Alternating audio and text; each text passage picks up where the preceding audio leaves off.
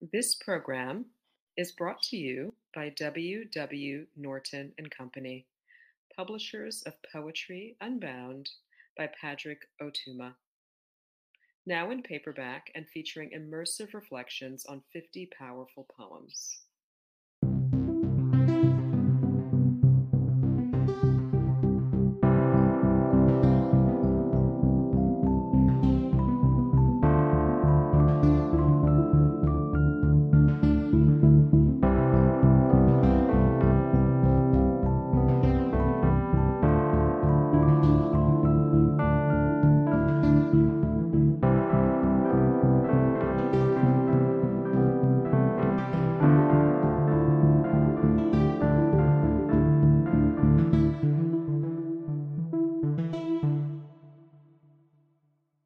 Welcome to the Guest Editor Q&A hosted by the Academy of American Poets. My name is Mary Sutton, Senior Content Editor at the Academy, and I'm here today with Poem a Day's Guest Editor for May, Brandi Nalani McDougall.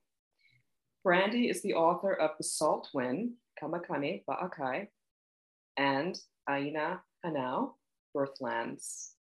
Brandi, welcome and thank you for joining us this month. Oh, mahalo, Mary. Wonderful to be here. Mahalo. All right, let's jump right into it. How did you approach curating Poem a Day? Well, May is a month that has been dedicated to celebrating Asian and Pacific Islander heritages. But Asian Americans and Pacific Islanders, though we're often viewed as one group, there's a great deal of cultural, historical, linguistic, class, political, and racial diversity within this group. And for a while now, there have been discussions within our communities about disaggregating this grouping because we aren't really sure if this is actually serving any of us. So from a Pacific Islander poetry perspective, this grouping has resulted in our issues and creative work being somewhat invisible within the American public sphere because our work tends to be eclipsed by, the really amazing work of Asian American poets. Within our home islands, there also tend to be fewer publishing opportunities and writing programs, encouraging and fostering new writers. So even though poetry is by and large the preferred genre of Pacific Islanders, and I would even venture to say there's likely at least one poet or orator in every Pacific family, when judged in terms of publishing and distribution within the US, it may seem as though we just aren't writing. This is definitely not the case, but this invisibility persists and is really rooted in American imperialism and colonialism in our region. The violent and ongoing displacement of our peoples and the silencing and suppression of our languages, lifeways, and systems of governance. Anyway, all this is to say that I chose to highlight Pacific Islander poets for this month's curation and use the Poem a Day platform to share just a small sampling of the poetry being written by Pacific Islanders today.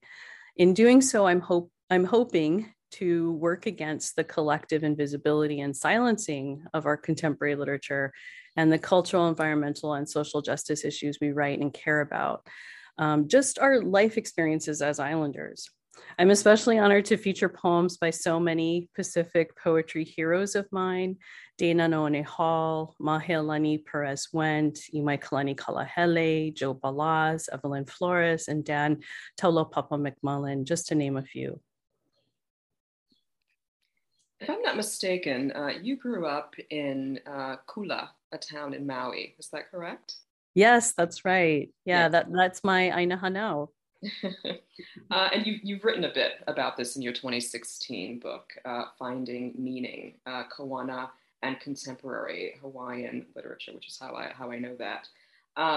You also discussed some of the writers that you've just mentioned in that book, in what was essentially the first extensive study of contemporary Hawaiian literature and a critique of earlier criticism by Catherine Newman and Sheldon Hirschenau. In the book, you talk a bit about Kawana and Kawana Connectivity. Kauna. Kauna. My Sorry. Yes. Thank you. Thank you. You're doing really well though, pronouncing every vowel. So that's, it's just the like pushing them together a little more. Kauna, thank you. And Kauna connectivity in literature. Can you talk a bit about that and how it may have guided your curation? Yes. Thank you so much for this wonderful question. Kauna definitely did play a role in my curation for this month. So Kauna is essentially the practice of hiding, but also finding meaning in our literature. But it could also extend even to everyday conversations or even private jokes between people. It's really kind of drawing from shared cultural connections and references between people. So Kauna is definitely present within quite a few of the pieces curated for this month. However, there will be different audiences created by virtue of that kauna, if that makes sense. So there'll be some folks who might have front row seats because they're able to, their life experiences perhaps brought them to the Pacific in some way, or maybe they're from the Pacific or are from a culture of the Pacific. And so they'll have front row seats to certain things, certain ways of speaking, certain cultural references that others may not have. Nevertheless, those kind of in rows behind the front row would still be able to enjoy the imagery, enjoy the use of language, and the storytelling that's a part of these poems, nevertheless. Wonderful. If you could direct readers to one poem in our collection at poets.org that you haven't curated, what would it be and why? Oh, this is a really tough question because there's so many poets that come to mind and so many of their poems that I return to and can get lost in, and so many that I teach regularly in my classes even. So first, I will always be grateful to the poet Garrett Hongo for being a kumumele, or teacher of song, to me. I studied under him during my MFA at the University of Oregon.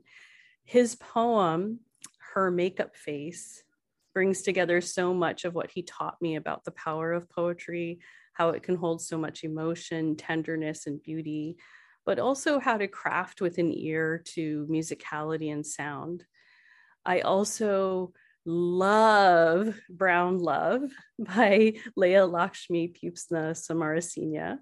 Their book, Care Work, is absolutely phenomenal. I've had the pleasure of teaching it in classes. There's also Alison Adele Hedgecoke's America, I Sing You Back, Laura Dawes' Passive Voice, Mahmoud Darwish's To Our Land, and Lucille Clifton's Won't You Celebrate With Me. That's another poem I read over and over again, and then just cheer at the end. I love it. There's so many more. It's impossible to choose one. I'm sorry, Mary. I just know we certainly welcome multiple favorites, but I feel like that Lucille Clifton poem is everyone's favorite. I can definitely see why. Yeah. So who rather are you reading right now? Well, I just had the immense pleasure of reading an advanced copy of No'u Ravilla's Ask the Brindled, which will be out from Milkweed in fall 22 and was a winner of the 2021 National Poetry Series. It's rich, deep, magical, and fierce, and shapeshifts in form and storytelling in really compelling and exciting ways. Her collection is focused on Indigenous, queer, decolonial, feminist identity. It's amazing. and really enabled me to see Hawaii and our shared home island of Maui with new eyes and feel them with new skin. And when you read it yourself, you'll understand why I mentioned feel them with new skin. A poem of Revilla's would definitely have been included in my curation of May, but the amazing Brenda Shaughnessy beat me to it and featured her work in March. So it's all good. It's all good, Brenda. I love that you celebrated No'urivilla too. Yes, some of our listeners may remember No'Urivilla's poem, Welcome to the Gut House, which was featured in Poem a Day on March 11th. And if you haven't checked it out, certainly do, because it is a great poem. What are you currently working on in your writing, teaching, or publishing life? So my next collection, Aina Hanau, Birthlands, is being published by the University of Arizona Press as part of their Suntrack series, which is focused on Indigenous poetry. It will be released in summer 2023, so a year or so from now. The title refers to the Oiwi, or Native Hawaiian way of introducing oneself by the specific Aina of one's birth, which is to mean more than just where one is from, but the specific land and water to whom you belong, to whom you are connected genealogically, to whom you have kuleana, or a sense of responsibility to serve those lands and waters because they raised you. I'm drawing from a couple of our creation histories, one that describes the birth of our islands from the gods Papahanaumoku and Wakea, and another, the Kumulipo, that traces the universe emerging out of darkness.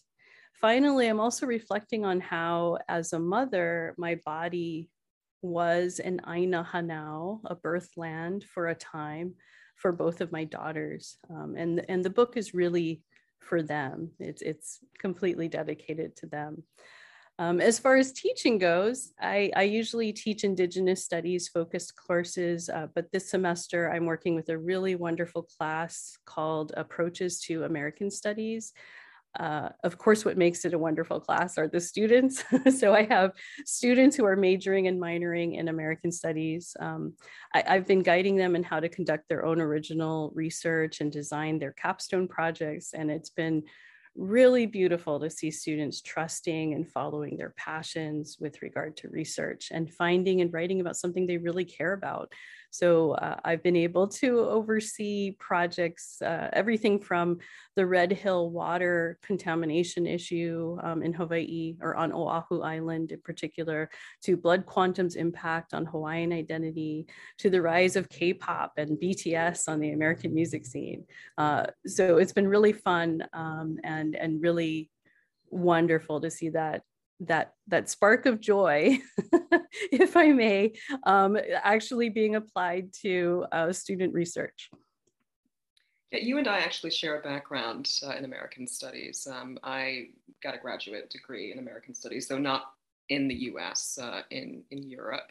But I think, we can agree that for decades, American Studies have been dominated not only by white men, but definitely, by a certain lingering Eurocentric view. Absolutely. Yes. Absolutely.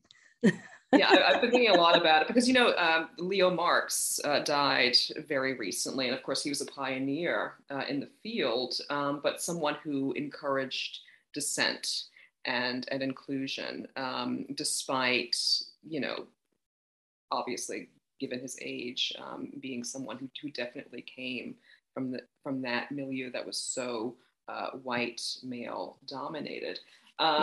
What's your hope for the future of this field of study, particularly as it relates to Hawaiian history and literature? Well, what I really appreciate about the recent turns in American studies is the move to really examine, or to have the field really focus on the rise, the history and the rise and the ongoing maintenance of American empire, both domestically and in the rest of the world. And all of the different ways in which American empire is maintained through hierarchies, through systems of inequality, through ongoing dispossession, through suppression of histories of oppression, right? Through stolen people and stolen lands. These are histories and ongoing issues that the United States needs to confront and really reflect on. So aside from just confronting it and having that truth be known, it also really needs to be discussed and reflected upon, really for generations, to even begin to create a culture of healing from it and doing better. So given all of that, I'm excited to see the field really turning in that direction and really creating spaces for these kinds of conversations.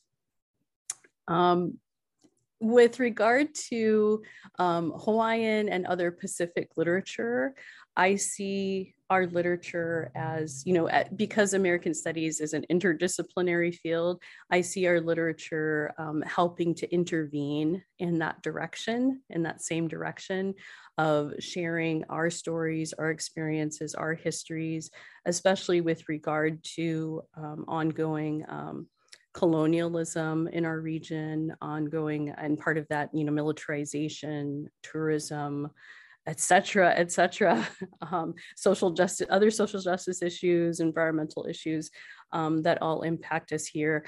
Our literature intervenes in sharing our perspectives and our experiences and making them more visible to people so that then our experiences and our issues can also be a part of that larger conversation. And so I've always kind of hoped that from here on out, our literature could be viewed as something that's, as it should, as something completely valuable and worthy of critique, of discussion, and of acknowledgement of its beauty and depth. And I want there to be a larger audience for it, especially for those reasons, right? Because I've seen the detriment that comes with the silencing of our literature, and part of that detriment can include our kids in future generations thinking we don't have a literature or thinking our literature isn't good enough. And that's not right. That's not right. It's not right at all.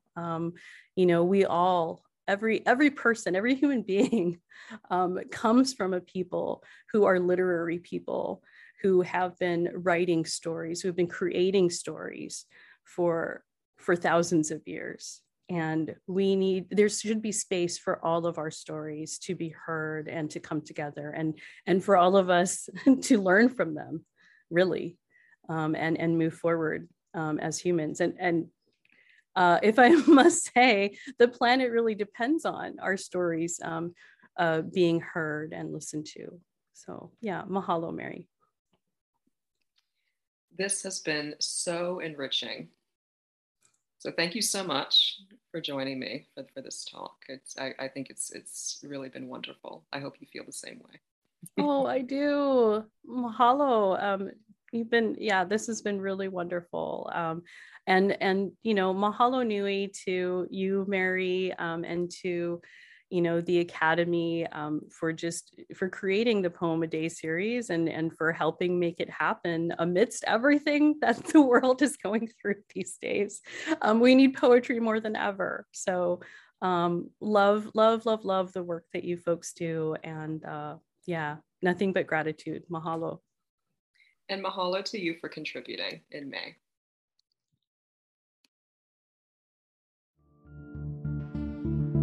Poem a Day is the original daily poetry series featuring new poems by today's poets.